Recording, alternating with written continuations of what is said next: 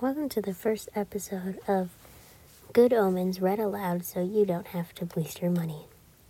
This is Good Omens, the nice and accurate prophecies of Agnes Nutter, Witch, by Neil Gaiman and Terry Pratchett.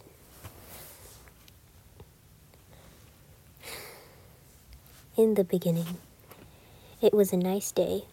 All the days had been nice. There had been rather more than 7 of them so far, and rain hadn't been invented yet, but clouds massing the east of Eden suggested that the first thunderstorm was on its way, and it was going to be a big one. The angel of the eastern gate put his wings over his head to shield himself from the first drops. "I'm sorry," he said politely. "What is it you were saying?" I said, "That one went down like a lead balloon," said the serpent. "Oh, yes," said the angel, whose name was Aziraphale. "I think it was a bit of an overreaction, to be honest," said the serpent. "I mean, first offense and everything. I can't see what's so bad about knowing the difference between good and evil anyway." "It must be bad," reasoned Aziraphale, in the slightly concerned tones of one who can't see it either, and is worrying about it. Otherwise you wouldn't have been involved. They just said, 'Get up there and make some trouble,'" said the serpent, whose name was Crowley. Although he was thinking of changing it now, Crowley, he decided, was not him. "Yes, but you're a demon." "I'm not sure if it's actually possible for you to do good," said Aziraphale. "It's down to your basic, nature. Nothing personal, you understand." "You've got to admit it's a bit of a pantomime, though," said Crowley. "I mean, pointing out the tree and saying, 'Don't touch' in big letters. Not subtle, is it? I mean, why not put it at the top of a high mountain or a long way off? Makes you wonder what he's really planning." "Best not to speculate, really," said Aziraphale. "You can't second-guess ineffability. I always say, there's right and there's wrong. If you do wrong when you're told to do right, you deserve to be punished." They sat in embarrassed silence, watching the raindrops bruise the first flowers. Eventually, Crowley said, "Didn't you have a flaming sword?" Said the angel. A guilty expression passed across his face, and then came back and camped there. "You did, didn't you?" said Crowley. "It flamed like anything."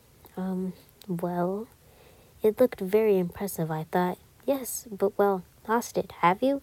"Oh, no, not exactly lost, more, well." Aziraphale looked wretched. "If you must know," he said, a trifle testily, "I gave it away." Crowley stared up at him. "Well, I had to," said the angel, rubbing his hands distractedly. "They looked so cold, poor things. And she was expecting already. And what with the vicious animals out there and the storm coming up, I thought, well, what's the harm? So I just said, 'Look, if you come back, there's going to be an almighty row. But you might be needing this sword. So here it is. Don't bother to thank me. Just do everyone a big favor and don't let the sun go down on you here." He gave Crowley a worried grin. "That's the best, of course, wasn't it?" "I'm not sure if it's actually possible for you to do evil," said Crowley sarcastically. Aziraphale didn't notice the tone. "Oh, I do hope so," he said. "I really do hope so. It's been worrying me all afternoon." They watched the rain for a while. "Funny thing is," said Crowley, "I keep wondering whether the apple thing wasn't the right thing to do as well. A demon can get into real trouble if they're doing the right thing." He nudged the angel. "Funny if we both got it wrong, eh? Funny if I did the wrong thing and you did the bad one." "Not really," said Aziraphale. Crowley looked at the rain.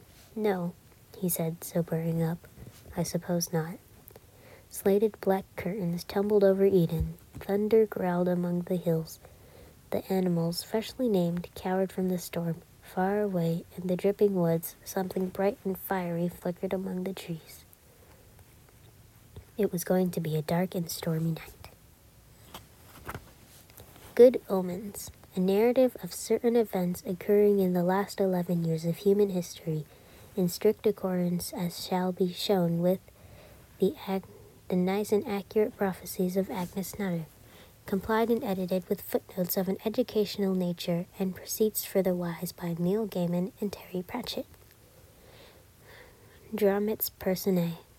Supernatural beings. God. Metatron, the voice of God. Aziraphale, an angel and part-time rare book dealer. Satan, a fallen angel, the adversary.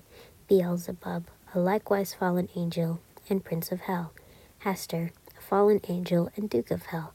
Ligur, likewise a fallen angel and duke of hell. Crowley, an angel who did not so much fall as sauntered vaguely downwards. Apocalyptic horse persons. Death, war, phantom, pollution. Humans.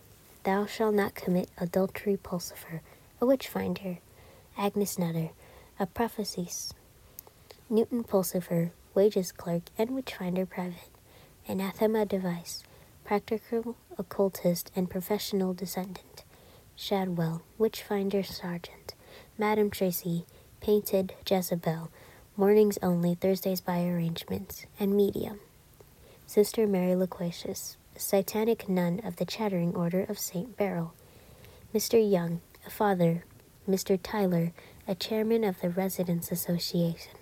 A delivery man. Them. Adam, an Antichrist. Pepper, a girl. Wensleydale, a boy. Brian, a boy. Full chorus of Tibians, aliens, Americans, Atlanteans, and other rare strange creatures of the last day. And dog, satanical hellhound, and cat warrior. Now, this is the end of the first chapter. It's impossible of how many times I had to redo that because my recording kept getting messed up and my dog kept making noise. So I might just kick her out. It is almost midnight, but that's not going to stop me from posting this, is it? I have you know, if you didn't read the description, best if you do it now, because I will be messing up, and the description says why I will be messing up. I just can't believe how much times I've had to read that because of just noise, background noise, and it's best if I did this at night because, yeah, because there's a lot of noise happening in the daytime. But this recording is getting a bit long, so I might just stop it here. Come back for the next episode.